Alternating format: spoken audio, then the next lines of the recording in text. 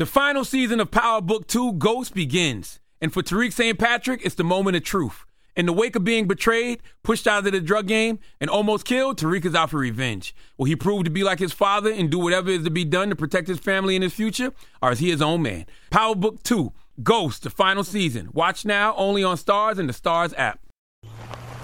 All right, so there we were, cruising through the new open-air zoo, when I realized that the park was closing in like 15 minutes. Luckily, we were in my Nissan Rogue. With its powerful VC turbo engine, well, we had time to see all the animals. Whoa!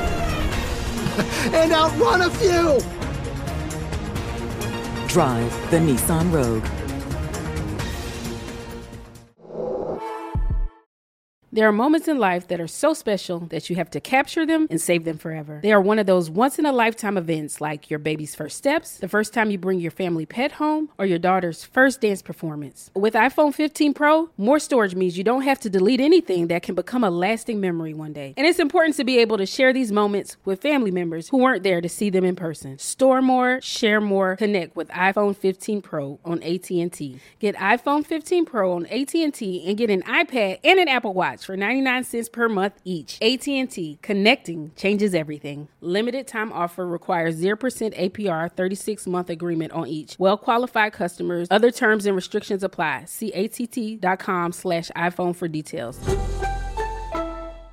This episode is supported by FX's Clipped, the scandalous story of the 2014 Clippers owner's racist remarks captured on tape and heard around the world.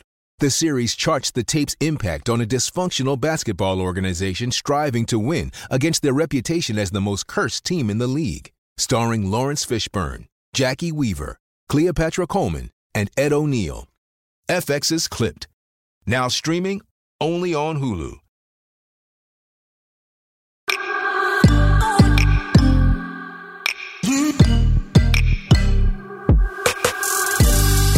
Hot Happy Mess. Celebrate your magic in the middle of life's messes.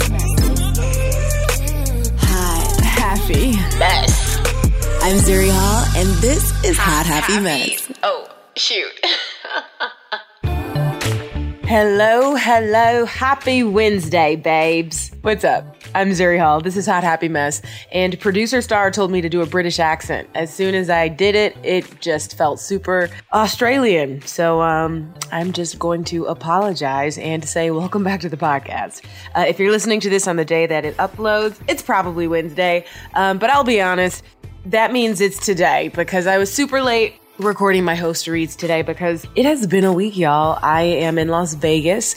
I just wrapped filming my 4th season with American Ninja Warrior. Woo, woo. Shout out, coming to TV screen on NBC near you this summer. I still remember when I was a rookie and I was so excited to be on the show, and it was like the biggest production I'd been in at that point in my life, and it was just so exciting, and it's still exciting, and it's changed my life in such amazing ways. And oh my goodness, these stories that we're telling, these ninjas who you're going to get to know, like if you've never watched the show, I truly recommend you check it out. Yes, this is a shameless plug, but also because it's so much more than athleticism and, you know, ninjas doing amazing things on the course, which they totally are. But these are really people who are working their butts off all year round, going through a lot of difficulties and trials and tribulations. I mean, you hear some really sad and heartbreaking stories, but then you're really encouraged and feel a little bit stronger to tackle, you know, the day-to-day obstacles and hardships and challenges of your own life when you see what they've overcome to just get to the start line. I mean, I have cried so many tears in the last 4 seasons, but quite a few this year, especially. And happy tears, sad tears, proud tears, all the tears. But if you want to shed some thug tears with me, or not, if you just want to watch some amazing ninjas do some cool stuff, then check it out. It's coming to NBC this summer, American Ninja Warrior. If you hear a slight lisp, it's because, good God, you guys, my Invisalign is back. Like, I lost it for 6 months, then I found it again. They're back in. I just, one day these teeth are going to get together, but probably no time soon because I just cannot well, it's not that I can't be consistent. I just keep losing the trays and like accidentally throwing them away. I'm consistent until they get tossed. So, anyways, like I said, Ninja on NBC this summer, which means summer is right around the corner and your girl cannot wait to catch a flight or 2 or 5 because I need a vacation. I'm going to Europe. That's my playground in June. I'm really excited. Stay tuned. I've got some fun announcements coming up, but I'll be in the French Riviera. Gonna spend a little time in London. Maybe a little Paris action. I don't know. That's kind of the fun of it, is just going where the wind blows me and leaving some room for the magic to happen, whatever that is. But I'm excited for that vacation. I'm curious to know, y'all got any summer plans? What you up to? Where you going, girl? Slide in my DMs and tell me on Instagram at Zuri Hall. Also, we've been asking for the last few weeks to have listeners join me on the show. And this is the last week that we're accepting submissions for a very special episode where I want to highlight you and your stories, have conversations with you, get to know you. So if you want to chat with me about self-love, self-care, love, dating, OMG stories, WTF stories, your favorite episodes, whatever, send us an email. hello@hothappymess.com. Subject line, chat with Z, and let me know why you want to come on the show. All right, for today's episode, we've heard of life coaches, budget coaches, dating coaches, a divorce coach. How about a friendship coach? Yes, you heard me right. Today's episode is all about friendship, how to make friends as an adult, what are the signs of a healthy or a toxic friendship, and what are some of our biggest quote unquote female friendship stereotypes. You are going to hear a lot of that in this episode. I think this is so important because especially the older you get, I have found in my personal experience, it's even harder to make friends, I saw a meme that was like, making adult friendships is harder than dating or finding the one. And sometimes I think so, because at this point in our life, a lot of people are prioritizing finding the one, or they've already found that person and they're building a life with them. And so, sometimes the friendships kind of take second or third or whatever priority, fair enough and understandably, but that means trying to convince someone to prioritize you when you're new on the scene becomes harder to do because people have kids, they have jobs, they have lives. And then also, where the hell are you finding all these people?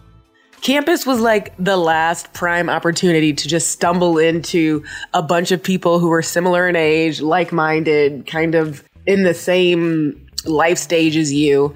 And now you're just out in the world, fending for yourself, running into random people and hoping that two of you like each other. Not to sound morbid. I'm sorry, that was a bit of a downer, but if that's how you feel, fear not. Don't feel down. I got you, girl. I got you.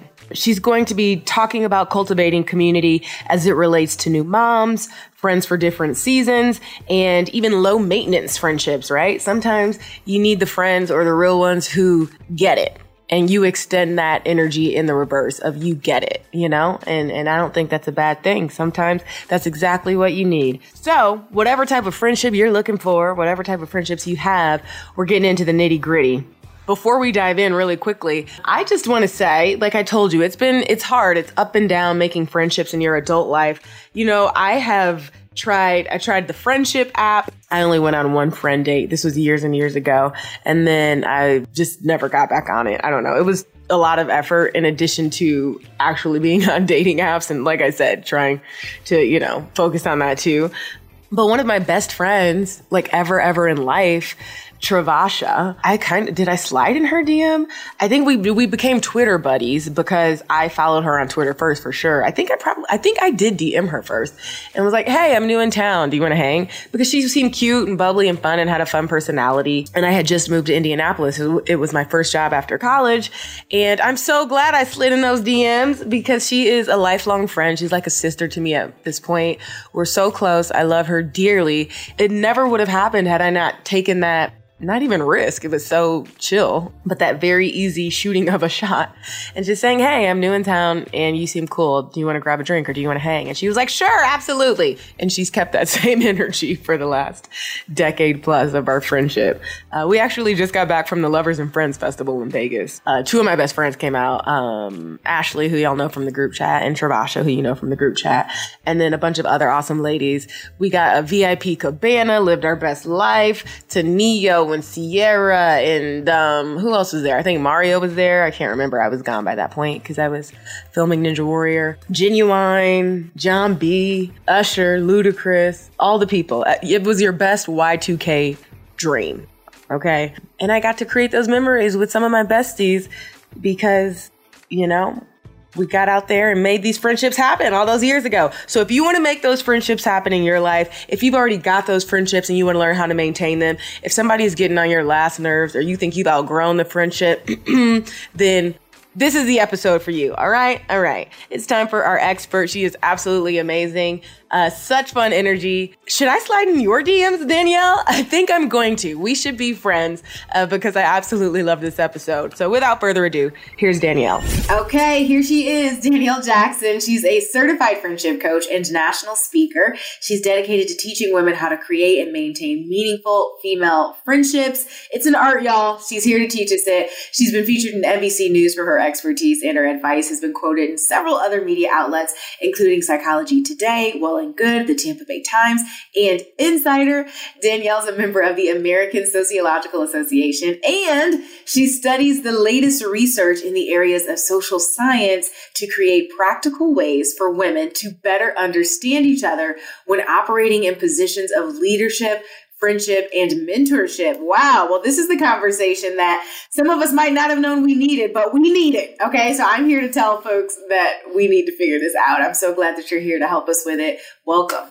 Thank you for having me. This is my absolute favorite thing to discuss. So I'm excited to jump in.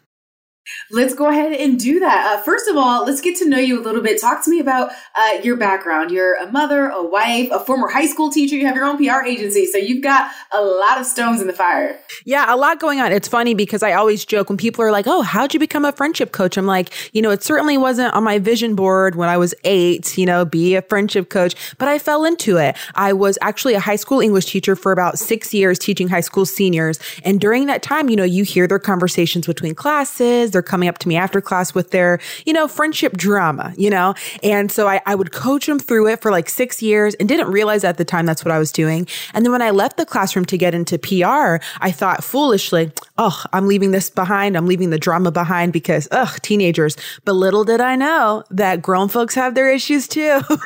And we just carry it all into adulthood.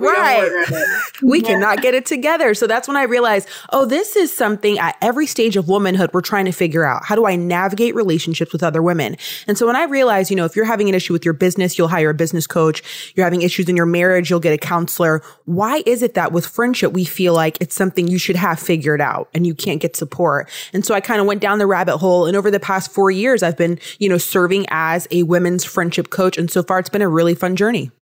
Yeah, I think it's so fascinating. And I love what you brought up, that point of being intentional with our friendships, the same way we are with our romantic relationships or our employee-employer dynamics. Like we're very methodical and present when it comes to, okay, how can I be a better employee? How can I climb the corporate ladder? But cultivating meaningful friendships, particularly after the pandemic, we realized how important that is. It's so overlooked sometimes, and yet so crucial to our mental health and mental wellness. I love that you've got this coaching program we'll talk about later, just kind of helping adults master platonic relationships, and the fact that the strategies you give are tangible, right? It's not just like open up, like go say hi to 5 people. It's specifically like, how do we rekindle an old friendship? How do I create a new deep friendship? Making friends in general. So I think it's important. I love that you're doing it. What was that day one journey even like? Like, okay, I want to be a friendship coach. Was there anyone on this path before you? Because I've not heard of this job title, but I kind of love it. Yeah, to my knowledge, I saw some psychologists who would sandwich it in their offerings. Like, oh, I can help you with this, friendship, But as far as, I like to stay in my lane. I'm a coach, not a therapist. However, for women who are ready to learn what to do, just exactly as you described, and they don't want to just process their feelings. They're like, okay, great. I'm ready to reach out to that friend. Or I think I want to end this friendship. What do I do? That's where I would come in. And so it's been really cool to give women like practical steps. TikTok, my signature thing on my videos is to give homework at the end of the video. And women are like, I've screenshotted all your homework, and so it's something like, well, let's get to work, because too much of the conversation is kind of fluffy or maybe high level. But when it comes to applying it in your day to day, it's like, what does that look like? And so that's where I come in. Well, the numbers speak for themselves. You've got, I think at last count, about 192,000 followers on TikTok. So you're giving the goods there. People are clearly eating it up. What is your TikTok username if people want to go there and find that? Yeah, it's The Friendship Expert, which is, I just, like everybody else, I hopped on as an adult, shyly during the pandemic when you're like, oh, this is for kids, but I'm going to make an account and hide behind here. And then out of boredom, I really leaned in, and it's been, great. It's led to so many opportunities that I would only dream of. As a matter of fact, a couple months ago, I signed a big book deal, and they told me that having that TikTok was one of the things that kind of sold them, was to be able to see other people buying in, to see tangible steps. And so I'm really excited for that. So it's just been a lot of cool things. That is amazing. And congratulations on the book deal. No easy feat. Wait, hold on. The note said producer Star told me it was a 6-fig book deal. Yes. It was. Yeah. No, it's a blessing, to go from a high school teacher who's waitressing on summers off to something that was not really a thing. Like if you Google friendship coaching really is a dream. It's very cool. And I'm so appreciative. Well, congratulations. It is so deserved. Let's talk about friendship amongst women. What do you think is the most special thing about the bond we have with our sisters, right? And also, what is the impact that female friendship has on our mental, emotional, and even maybe physical health? Yeah. It's nice to go through this world with somebody who has that shared experience. So whatever that looks like. And for women, especially in a patriarchal society, it's nice to look at another woman, to have that look across the room and you're just like, girl, I know. Mm-hmm. Did you see that? Mm-hmm. I know.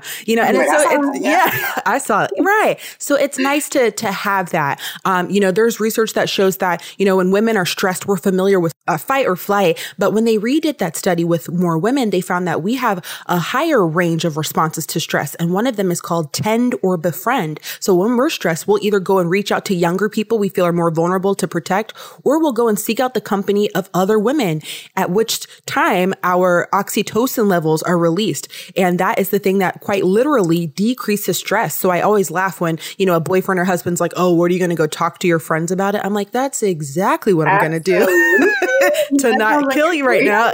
Yeah. And so it's really cool to see how even in the body and the brain, things happen when we are having conversations with other women is very important. They're telling us that the single greatest factor on your overall health and well-being is not your income. It's not your marital status. It's the quality of your relationships, which is so funny to me when I see there's so much emphasis, right, on, hustle culture and, grinding in your job and finding the one.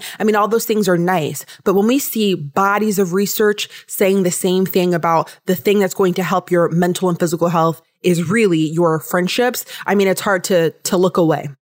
Yeah, those are really good points. And especially this idea of adult friendships and how important it is to have those people that you go to when maybe the other pillars of your life are shaking a little bit. I love that you brought up, hustle culture, because this podcast, my entire vision for it was best life minus the burnout. I spent all of my 20s just go, grinding.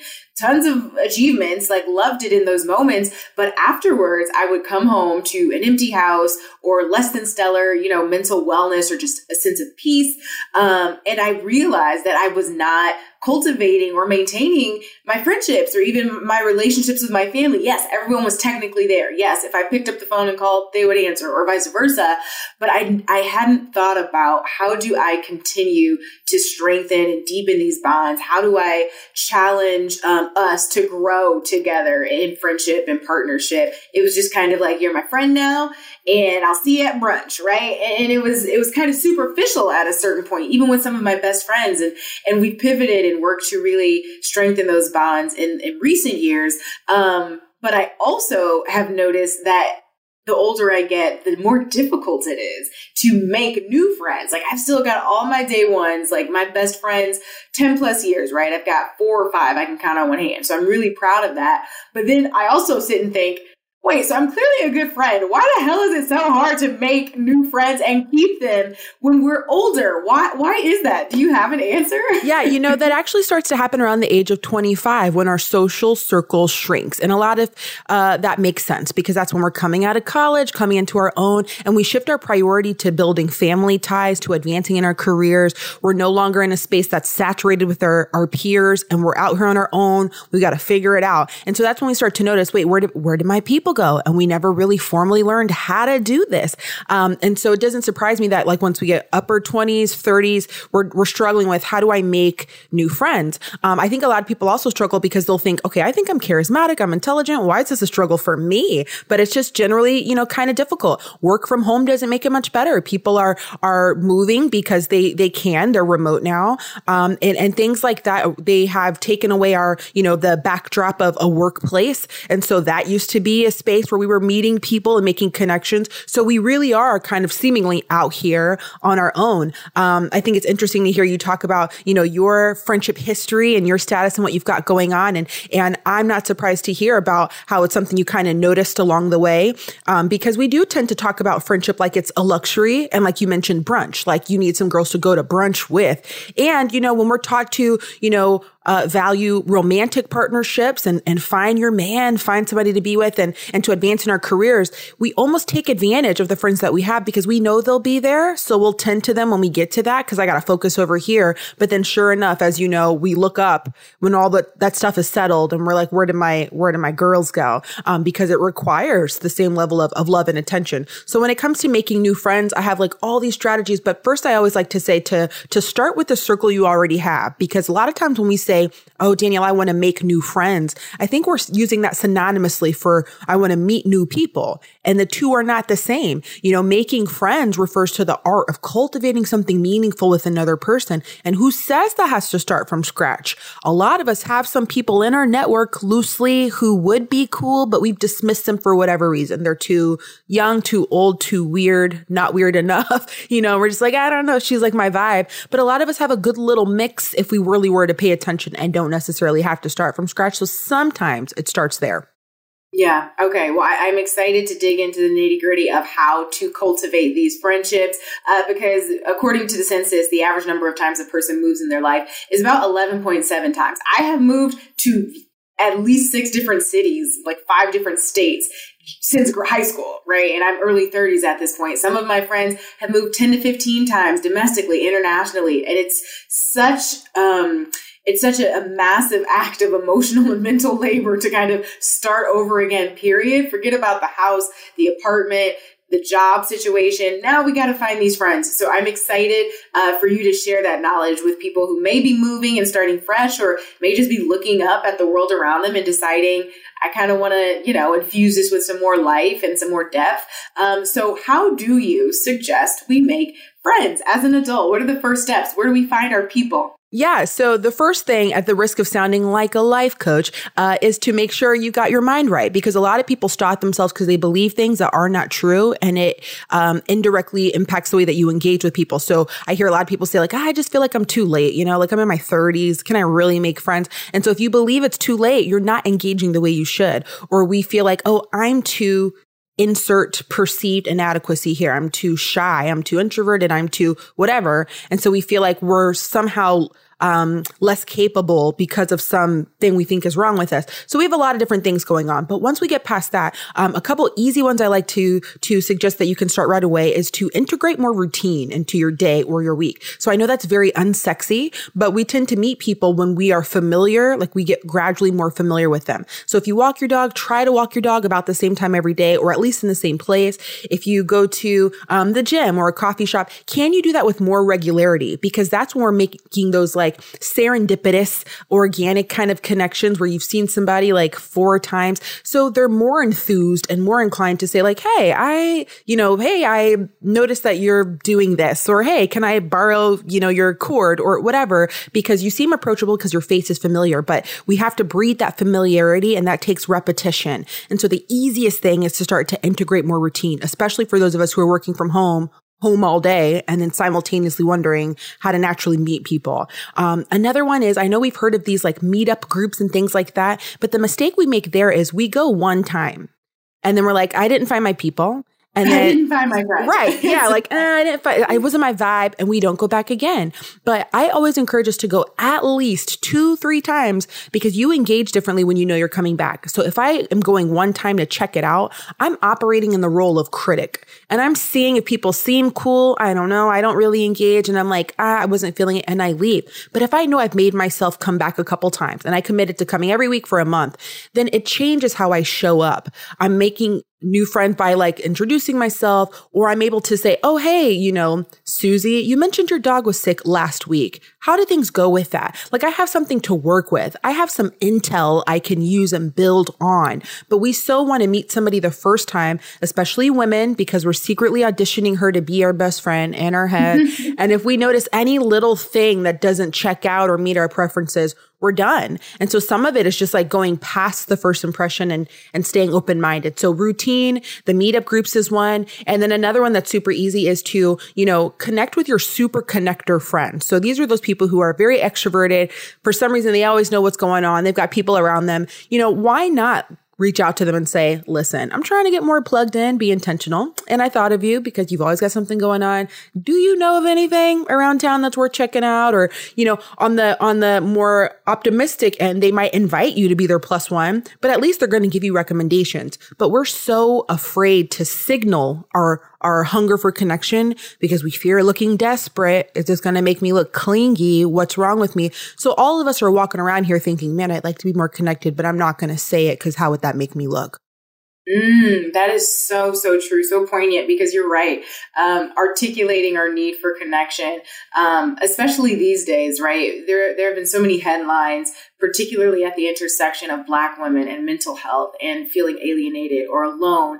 And sometimes the really painful and devastating, consequences that come with that, because we don't necessarily feel safe to express what we need, or we feel like we have to always wear that cape or be strong, silent and strong, and sometimes alone, which is a perfect segue into loneliness, something that I think a lot of us have, probably all of us.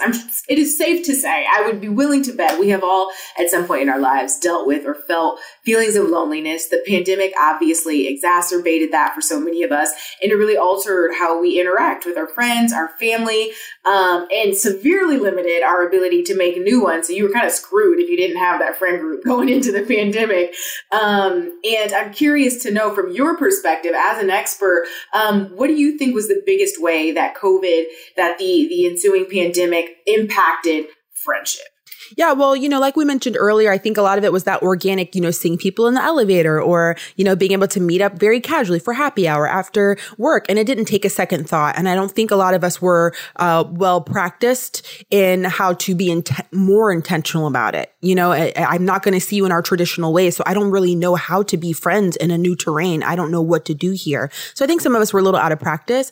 And we can Zoom all day long, but that's never going to replace, how our brains are wired to be together and see each other's faces in person and things like that. I think it's also a lot of things of, our friend being removed. And so we've got to kind of interpret the silence and the distance. And I saw a lot of people who, thought that their friendship was over, or they're thinking, oh, I guess my friends don't care about me like I thought. And a lot of that was because we have this physical distance now. So we're inserting our own interpretations of what's happening. You're home, you're in your head, and you start to wonder, about the state of your friendship. Are you guys doing okay? And overthinking. I saw that a lot, especially with women. Some women told me that, maybe they were going through certain things in their lives financially with their families, but because we don't want to burden our friends by telling them what's going on, that actually contributes to feelings of loneliness as well, because your friendship remains superficial. You start to tell yourself the message of like, gosh, nobody gets what I'm going through. I'm so alone in this, but simultaneously don't want to ask for help because I don't want to put people out,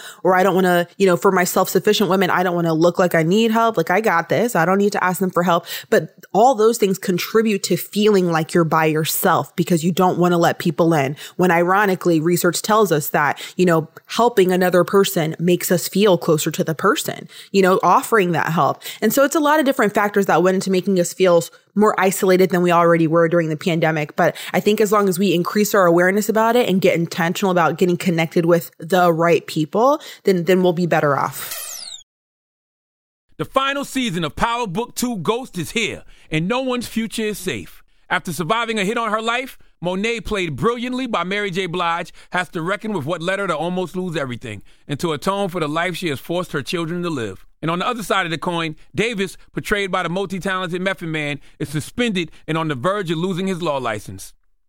Desperate to survive, he fully embraces the criminal underbelly of his enterprise and finds himself working for both sides, loyal to whichever one benefits him most. And then, of course, there's Tariq, who finds himself at rock bottom and facing threats from every angle. With his future in the game in serious doubt and his family's safety on the line, will he lean into the St. Patrick name and do whatever has to be done to get back on top? Like father, like son. Power Book 2, Ghost, the final season. Watch now, only on Stars and the Stars app. Seeing our communities grow and thrive is something we care deeply about here at Black Tech Green Money. State Farm Insurance also cares about the growth of Black communities. They're actively investing in programs and initiatives that help provide financial literacy, give early career advice, and grow Black-owned businesses, thus leading to generational wealth, which helps protect the future of our communities. We want to build a future that we all can be proud of. State Farm understands that representation alone doesn't equate to authenticity. It also requires active sponsorship of programs like the AXO, a year-long program that recognizes and rewards high school students for their academic and cultural achievements, along with funding programs like Project Ready, a National Urban League program committed to educational achievement of Black and brown youth that has awarded over $11 million in scholarship offers to date. State Farm believes that being better neighbors creates better communities and can have a long-lasting impact. Like a good neighbor, State Farm is there. If you're looking for the most epic place on Earth, let's start at the base of a massive waterfall. Then trek through the thick jungle. Then climb to the peak of a snowy mountaintop. Then once you get there, keep going. Because with intelligent 4x4 and 7 drive modes and a Nissan Pathfinder, the search is the real adventure. Available feature. Intelligent 4x4 cannot prevent collisions or provide enhanced traction in all conditions. Always monitor traffic and weather conditions. This episode is supported by FX's Clipped, the scandalous story of the 2014 Clippers owner's racist remarks captured on tape and heard around the world. The series charts the tape's impact on a dysfunctional basketball organization striving to win against their reputation as the most cursed team in the league. Starring Lawrence Fishburne, Jackie Weaver, Cleopatra Coleman, and Ed O'Neill. FX's Clipped. Now streaming only on Hulu. I'm curious to know if you saw a TikTok that went viral. I don't know. It had a significant amount of numbers, and it was a woman talking about her pandemic experience. I think it's Maite Lisbeth. Did you see that? I did. Talking about. It was heartbreaking. I mean, she's tearing up and she's talking about the fact that she realized she was a tier 2 or a tier 3 friend. The fact that she even labeled herself as that, I was like, damn. Because also I've been there. I'm like, oh shoot, I don't think I'm in the tier 1. That's how this is playing out.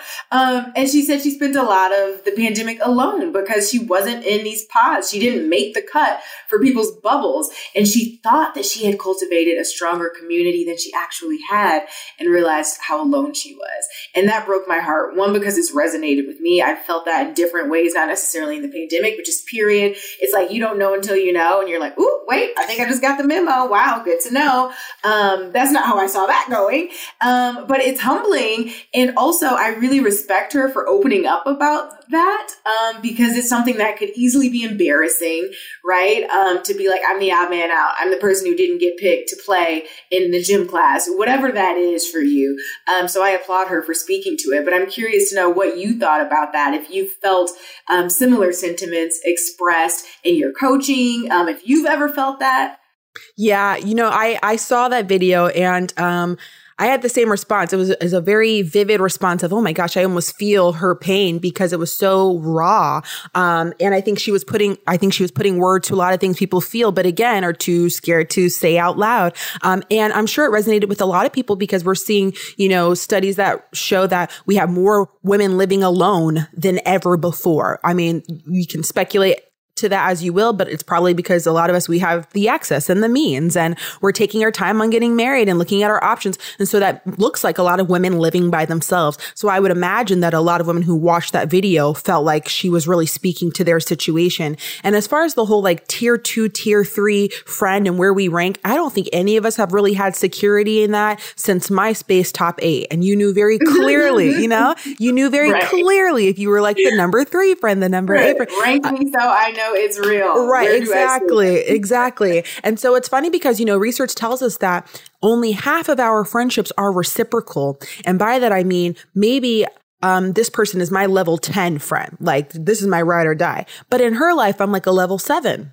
And, how do you respond to that information? Does it change what you do or your approach? But, sometimes it's not totally equal all the time for the duration of our friendship. And it shifts as new people come into her life and different priorities. And so with that being said, you might be somebody's tier 2, even though they're your tier 1. I don't know that young lady's full situation, but I would say, I know sometimes we get caught in that whole like, oh gosh, I don't know if I'm anybody's number 1. And we keep from reaching out because of that. But you have to ask for what you need. Yes, there is a risk of rejection. Yes, there is a chance she's like, I don't have time for you, whatever. But most times it's met with a warm reception or people saying, oh my gosh, I'm so glad you reached out because I've been feeling that way too. You can't judge their situation off of whatever Instagram post they made and assume, oh, she's probably at her capacity for friends. I mean, look at all the great things she has going on. You have no idea what's behind that. I've worked with so many women who are ambitious and funny and charismatic, whose Instagram you would see and think like, oh gosh, she's got like a whole squad, who's coming to me because she has a squad and doesn't feel connected to any of her friends and wants real friends, So here we are kind of all doing the dance of comparing and then judging it against our very real, in-person situation and not realizing if you want to be connected, you have to reach out and make it known. That's the only way to get your needs met. And to your point about reaching out, I love to ask for scripts, right? And no two situations are ever the same. No two conversations, opportunities for connection. But if you had to make, general recommendations, how do I approach a woman who I am curious about exploring a friendship with without her being confused as to whether or not I'm hitting on her? Yes. Right? That's so funny. More people have brought that up. Like, how do I make it clear? Like, girl, this is platonic. You got to be careful. You got to be careful. It's a couple different things. If I'm meeting a person for the very first time, I know it sounds cliche, but it works. But compliments always work. There's research that says 90% of people admit that a compliment feels good, but only 50% of people are willing to do it. And it's because we underestimate how well people take it. So we all love it, but we're scared to do it in case we make them uncomfortable. But, research shows that people love it. On average, people really like it. And so that gets people to kind of light up, especially with women. It's like the easiest way to open the door to start talking about something else, So doing that is something that always works. Also making your intention known, even saying like, hey, I, really like XYZ about you. And I've been looking for other people who like that just as much as I do. So, let me know if you're ever out and about. Like, I'd love to get connected. Or I'm new to town and I'm trying to get more plugged in. Like, to let her know I'm reaching out because I like your vibe and I see something similar, or I'm trying to get connected. Can you help me with that? Like, putting people in a position of help, they tend to respond to. And also, making it known that you like somebody. Believe it or not, as complex and multi-layered as we like to think we are, we tend to like people who like us. Research reveals it's just that simple. And I always make the joke. It's kind of like, maybe it's just me, but it's kind of like when you were in school and like you find out that a boy has a crush on you and you were never really looking at him. But now that you're like, he's kind of in the right light. I can work with it. I could. Okay. He's cute. Yeah. I noticed, it's the same idea. There's something about like, let's say you and I were hanging out with a group of friends and the next day I tell you like, oh my gosh, Ashley could not stop talking about how funny you are. Suddenly you really like Ashley. And that's just how it works. And so we know that to be true, but we're so scared to telegraph our real feelings. So even telling somebody like, okay, I like you, and it can be playful. It doesn't have to be intense, but it's just something that puts the seed in her mind of like, oh, okay, I like, okay, she could work, And so sometimes it's just about making it known. And a lot of us, we think it, but it's about having the courage to bring it to your lips and make it known. Yeah. Yeah. The power of vulnerability, right? Putting ourselves out there. It's so scary, but the reward on the other side is just so often worth it. I wanted to ask you this a little bit ago. You brought up meetups and sort of those opportunities to connect with people. Do you have any apps you recommend? I'm going to tell this. I probably will have told this story at the front of this episode. I was on Bumble BFF for like 15 seconds, and half the time people didn't think it was me if they were messaging me. And I'm like, no, I'm really looking for friends in LA. And I went on one Bumble BFF date. It was when I had first moved to LA. So I was having a hard time just meeting people outside of my industry, which is kind of what I wanted. I just didn't want to always be talking about what I talk about for a living. And I met some really cool ladies. I obviously only hung out with one, but I'm curious to know, is that still a vibe? Like, what's going on with that app? Are there any others you recommend? Like, where can we go to meet people who are already on the same page about wanting to meet new friends? Oh my gosh, I love that you brought that up, because in 2022, that's a necessary part of the conversation around friendship is technology. You know, we use it for everything else. So, you know, if there's anybody who's like, I don't know if I want to like meet my friends on an app, it doesn't make you desperate. It makes you resourceful. We do it for literally everything else, especially those of us who are moving around and on the go. Why not find people who are communicating, hey, I'm looking to be friends with some new people too. Well, you might as well. And jumping on those apps gives you a baseline. So if anything, I always say that there should be less of a fear of rejection, because you know everyone signed up to make friends. So you almost can be, you know, you can almost rest assured that she has the same ideas that you do. And so she's happy to welcome your invitations. Bumble BFF I really like because it's been tried and true, and a lot of women are on there. So you have kind of like a bigger pool to pull from. But I think the mistake we make about Bumble BFF is some of us go on there like when we are kind of feeling like we want to hang out, but we're not totally intentional about friendship. And that's why you have like a lot of ghosting. Like you send a woman a message and she maybe doesn't respond, and then you're like really discouraged from the process. So a couple tips to like really maximize that. I recently gave some tips. Wall Street Journal was asking for tips. I mean, even like the outlets you think would be like friendship apps are like, okay, talk to us because we need to know. So recently Wall Street Journal was asking me for tips, and I told them the same thing. If you're getting some, profile posted up and you're ready to do this, one, you have to have positive language in your profile, because research from these apps shows that that's going to make the algorithm favor you more than negative language. So some women will get on there and say like, ugh, I don't like women who and I don't get along well with people who Okay, that's great, but I'm here to connect with people. So if I'm saying like, I don't really like loud people, instead, maybe I'll say something like, I'm looking for people who have kind of like a quiet energy like me. That's what I get along with. So just flip it around. What are you looking for? And another mistake I see is giving very general things in the profile. Like I really like, dogs and music, and like who doesn't? Okay, we all like welcome to the human race. Right. Exactly. This is your chance to differentiate yourself from everybody else. So, do you have a memory you can share, or a recent funny thing that happened that you can like throw in there, or a tattoo that you think is really interesting, like things like that make you stand out. But things like, music and food and travel, like, yes, sweetie. Yes. Okay. So, be specific, be positive, and then, be engaged. The whole ghosting and stuff I see on there. But really that app is a microcosm for real friendship. Do you show up? Do you follow up? Are you positive? I mean, it's the same things. Or are you just going to be transactional? You want somebody to hang out with, but you are not really in a place where you want to like show up and listen and give. So, so it's kind of a microcosm for how you behave and approach friendship in real life. I've noticed. That's a really, really interesting observation. My mom growing up, she would always tell me, Zuri, every friend doesn't have to play every role. Every friend isn't for everything, right? And growing up, I would always hear it and not really think too hard on it. Now, in my older age, I really appreciate it and think it's true because, I used to think that each friend had to be my end all be all, and vice versa, right? But it was almost like, okay, this person's in this category, this person's in that category. If I just want to, have a good crazy time, I might call up a couple of the homies that otherwise are not going to be the person to talk me down when I'm spiraling. And then I do have a few of those friends who are the catch-alls, and I am that for them. So I'm curious to know what you encourage your clients to keep in mind when it comes to, I hate to say categorizing their friendships, but, just figuring out where everybody lands when it comes to different friendships for different seasons or for different reasons. What are your thoughts? Yeah, I know some people have a different take on that, but I think exactly what you just shared is really helpful in terms of managing expectations, because I've seen the opposite happen where we're expecting one person to be all the things and then we get disappointed. And it's just like, I mean, can one person even be all the things? Even if you get married, can your spouse be all the things?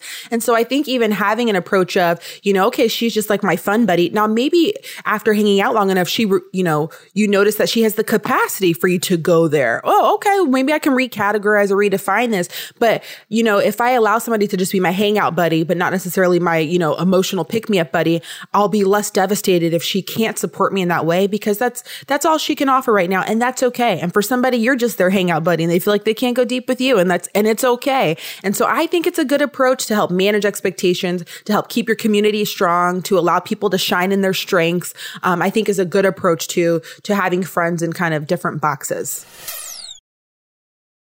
The final season of Power Book 2 Ghost is here, and no one's future is safe. After surviving a hit on her life, Monet, played brilliantly by Mary J. Blige, has to reckon with what led her to almost lose everything and to atone for the life she has forced her children to live. And on the other side of the coin, Davis, portrayed by the multi-talented Method Man, is suspended and on the verge of losing his law license.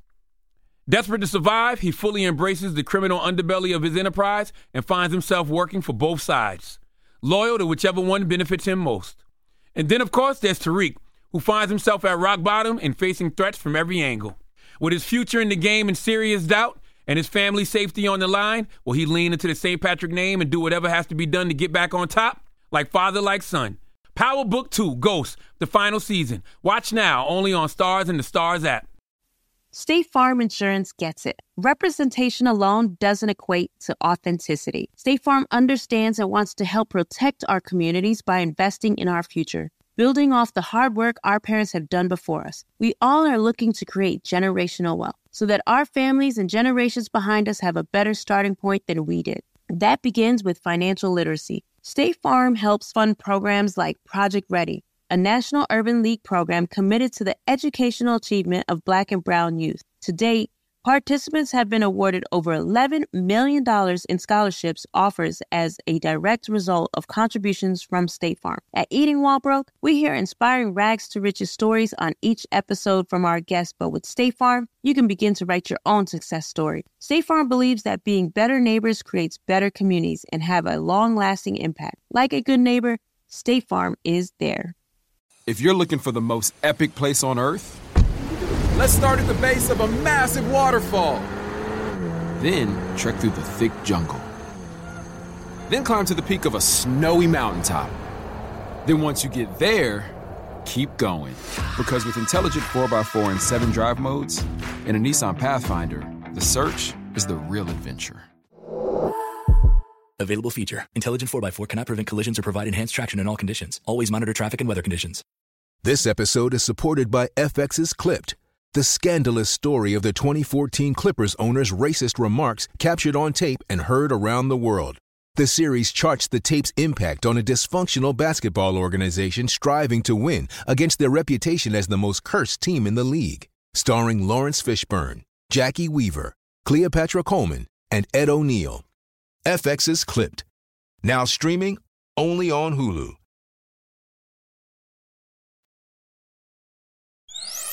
We talk about this with romantic relationships all of the time, toxic versus healthy. I don't think we talk about it enough when it comes to friendship.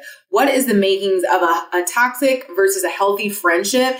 What are the signs if we need to walk away from a friend? And then how do we do that breakup? Do we ghost? Do we have a sit down? Do we have to meet him in person? Like it was, like it's a future ex? Like what are the rules there? Yeah. Oh my gosh. So there's so much there. The simplest way I'll say is first, I always like to get clear on, a toxic friend versus a really difficult friend, because I know that's like a hot, trendy phrase. She's difficult. And we're like, oh no, I can't deal with that toxic energy. And it's like, well, is she toxic as in like toxins, poisonous, or is it really obnoxious that she takes forever to text you back? And that's just like so annoying, or does she tend to talk about herself a lot and it's annoying, but when you bring her back and you're like, girl, okay, back to me, then she does it, And so, how are we balancing, being graceful with each other's flaws, being verbal about our boundaries, boundaries, because a lot of us will not do that, especially as women. And then we simultaneously penalize her for something she didn't even know was a crime. And so I'm not going to tell her, but I'm going to hold it against her and tell everybody else. So did she even get a chance for self-correction before you dismissed her as being problematic? And then, testing her capacity for, can she self-correct? Is she humble in that way?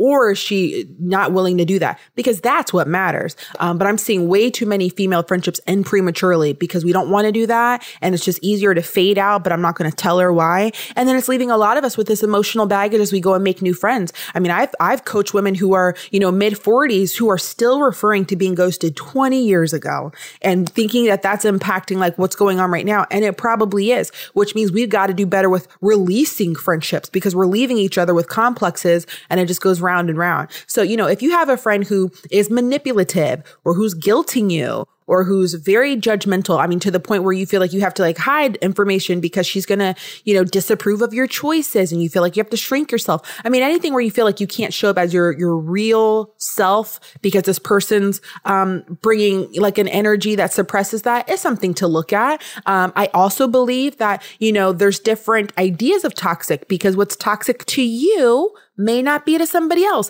Now, no, some obvious things like she's, cursing you out or playing games and things like that. Sure. She's lying and sure, universally not acceptable. But maybe there are certain limitations you have and she keeps pressing against them, maybe unknowingly. It's toxic, that situation for you. For somebody else, the way that she operates is just fine. And they have a rhythm and they have an understanding and it works for them, And so, there's some of it that's a little bit relative as well. But if you think you have a friend who's toxic without a doubt and you're like, I cannot invest in this anymore. Do not ghost. I'll say that all day long. And to me, ghosting means that one person cuts off communication without an explanation and the other person still wanted to be involved. Now, if there's like a mutual fading out, which we've all done, like you hang out a little less and then you like care a little less and then like it doesn't have legs anymore.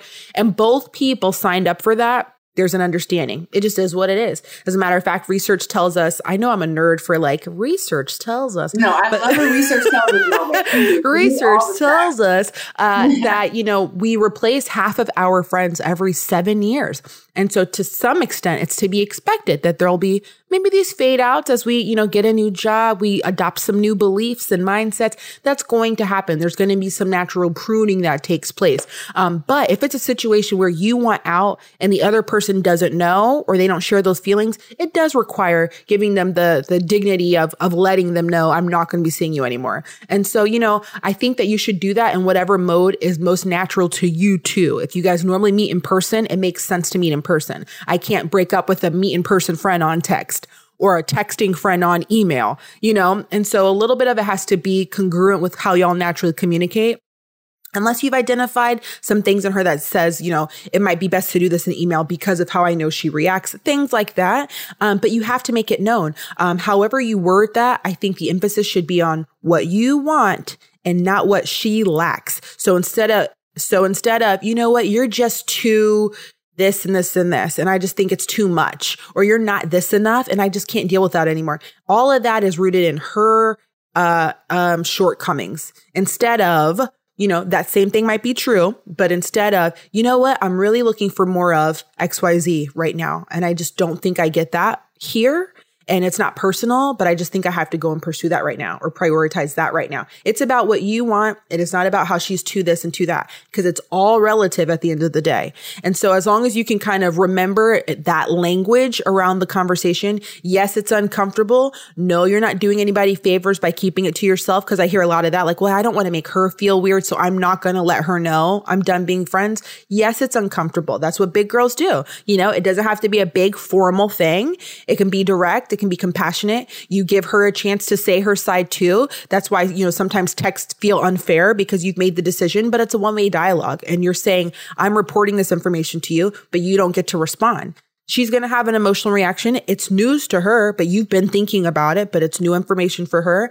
And then to stick to it when you're done, because a lot of us undo it because we feel bad or we miss her. She's our friend for a reason. We miss her and we go back. So then kind of sticking with what you said to make the message clear and, you know, releasing the friendship with as much grace as possible. Mm-hmm. Really great tips as far as like gently coming out of a thing that you don't want to be in. I love that emphasis on what you want or need, as opposed to, you know, having someone leave with all of this bad energy where you just told them the laundry list of issues they have, in your opinion.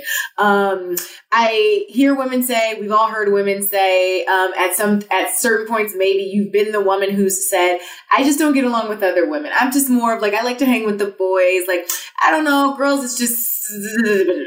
So I'm curious to know, what do you think when you hear that? When you hear a woman say it, what comes to mind? Have you had clients say it? What do you think they really mean by that? Is it fair to say it? I mean, sometimes women, we can get petty, men can get petty too. So I think there's two sides to every coin. But what are your thoughts on that dynamic? First, I'll say, unfortunately, I have been that woman. It was like when I first went to college, and I'm trying to differentiate myself from other girls with the guys. But what we're doing there is revealing internalized misogyny, because if I'm trying to say I'm not like other girls who are petty and gossipy and conniving, I'm not like them. I'm different.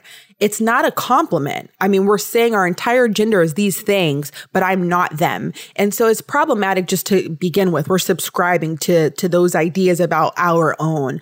I do understand that's probably rooted for some women in some very real experiences, because whenever I say that, they're sure to come for me in the comments with, but you don't understand what women have done to me. I'm sure that is true. I am sorry that that's been your experience, but anything that we're walking away from and dismissing the entire group as a problem because of our experience with one would be a problem, just in any other arena. I think it's interesting that you never hear men do that. That's how I know that it's like a misogynistic thing. You don't hear men like, oh, I can't do guys. It's crazy. You know, I recently saw a TikTok where a girl said, you know what, ladies, if you cut off other women and you're doing this and that, it doesn't make you, a B. It means that you're doing something right. So if you have no female friends, you're doing something right. And so many women tagged me, and I just was like, I have to digest that. But it was sad that we're sending this message to a whole group of young women that a sign you're on track is your own don't like you. And I just don't understand that. So I try to account for, I know it's rooted in a very real experience. But my biggest aha moment in the past year is I wonder how much of it is because we see ourselves with each other. If I see a group of women, I am suddenly confronted with my ideas of femininity and womanhood and confidence. I see myself in you. And so if I'm not sure about how feminine I think I am, if I'm pretty enough, smart enough, if I'm not sure about those things, it's hard for me to be around you because you are a reminder of what I don't have. It is a mirror, but that's for any group. As a Black person, when I go into a group of all Black people, I'm suddenly aware of certain things. And so I'm wondering how much of it is our ideas of womanhood and being confronted with them among other women.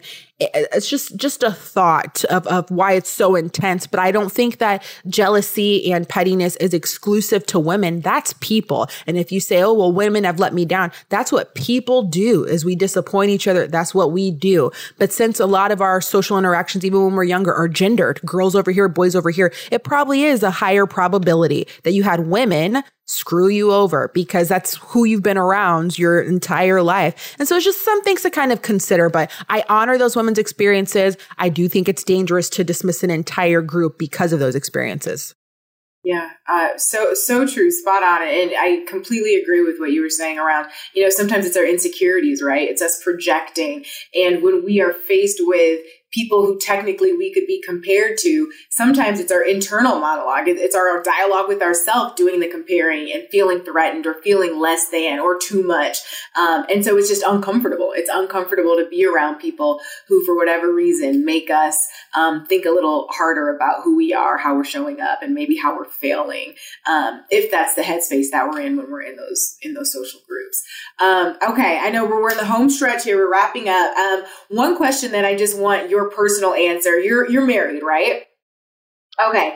So the idea of a partner as a best friend as your end all be all. We touched on it a little bit earlier. Do you subscribe to that notion?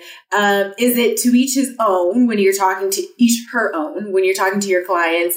What do you feel about that idea that we're all out here just looking for that one person, and once our partner's our best friend, everyone else is, a lovely compliment to our Northern Star? Right. Yeah, gosh, you were like summing up the idea that I know a lot of women have.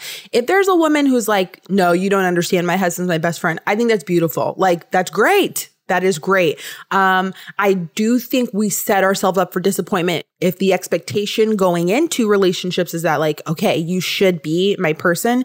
Because if we're being totally real, you're not going to be his person for all the things. He needs people to supplement what you offer him. You are not replaceable, but you're also not alpha and omega. And there's other people, who satisfy him, in different ways in terms of intellectual needs or sports needs or whatever it is, and let him go do his thing and come back, guy friends or coworkers. And so he has this nice collective of offerings that fill him up. And so with the whole idea of the best friend, I've had that, and I think that's great. But for 40% of adults who say they do not have a best friend, the idea really is to think about what you need. You need to be seen. You need laughter in your life. You need to feel like you have somebody you can talk to. Do you have to get all those things from one person? No, but a lot of us obsess over that. When you take an aerial view of your community, are you getting that collectively? Like, do you have somebody you could call? Do you have people who do make you laugh? Do you have friends who would come help you move?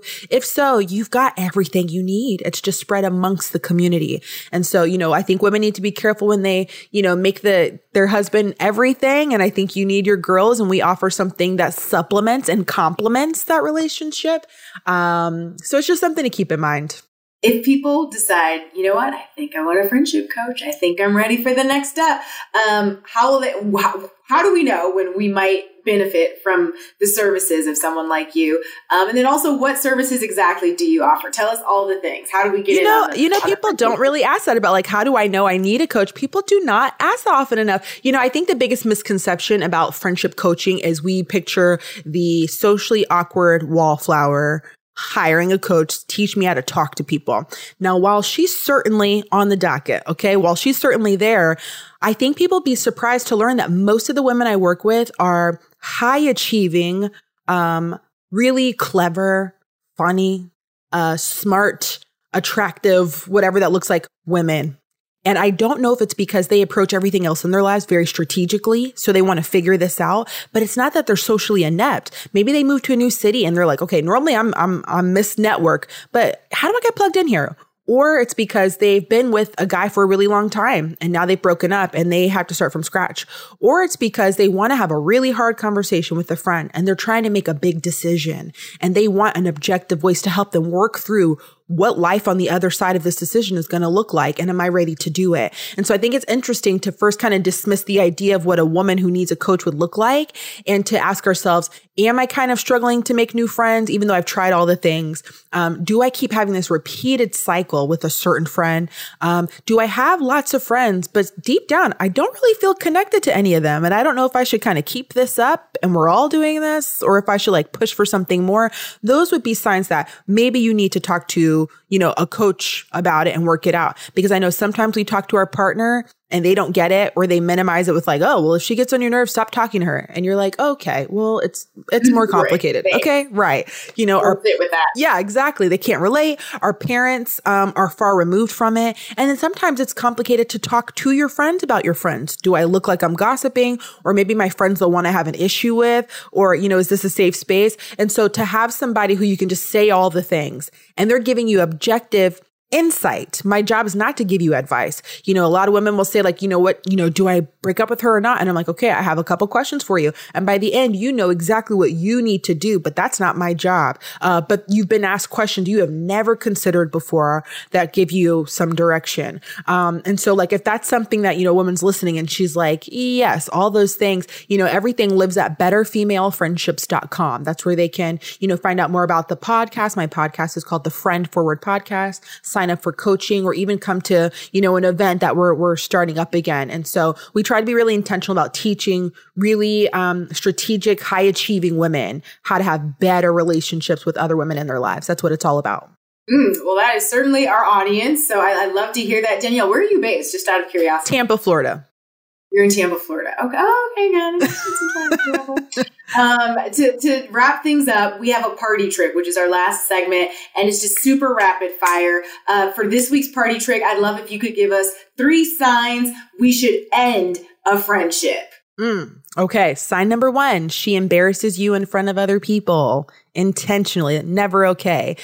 Sign number 2, she makes you feel guilty about your decisions, who you date, where you go, what job you take, and shows her disapproval of your life choices. And I guess sign number 3 would be not being happy for you, because your friend should feel like your success was their own. So that would be problematic as well. Amen. Well, that's a party trick if ever I heard one. Danielle, thank you so much for your time, your expertise. You guys check her out if you're into the idea of friendship coaching, want to learn more about what she does, or follow on social, right? There's so many gems that you're dropping there too. So thank you so much for sharing that with our audience today. Thank you for having me. All right. Thank you again, Danielle, for joining me on Hot Happy Mess today. Make sure you guys check out her services, and remember that there is no shame in asking for help, asking for community, reaching out for friendship. Okay. So before I head out, I want to share a quick listener review. At Kay Dollinger says, absolute vibe. This is 10,000%, my new favorite podcast. Between Zuri and her guests, there are so many one-liners that really make you open your eyes. Peace within yourself shouldn't be foreign. My word of the year is nourish. Whether it is my mind, body, soul, or those around me, highly, all caps, recommend. Ooh, love that review. Love you for writing it. Thank you so much. And I'm glad you're enjoying the podcast. If you listening haven't left a review yet, please do on Apple Podcasts or Spotify. Leave a 5-star rating so I know it's real and we can keep this good content coming to you. If you think there's someone who might enjoy this episode, this friendship chat, go ahead and share it with them and tag me on social if you are listening at Hot Happy Mess, at Zuri Hall, and we'll repost you. Okay. Stay tuned for more episodes coming every Wednesday. I'll see you on the gram. I'm about to get on TikTok. Oh, God. And in the meantime, be blessed, be healthy, be well.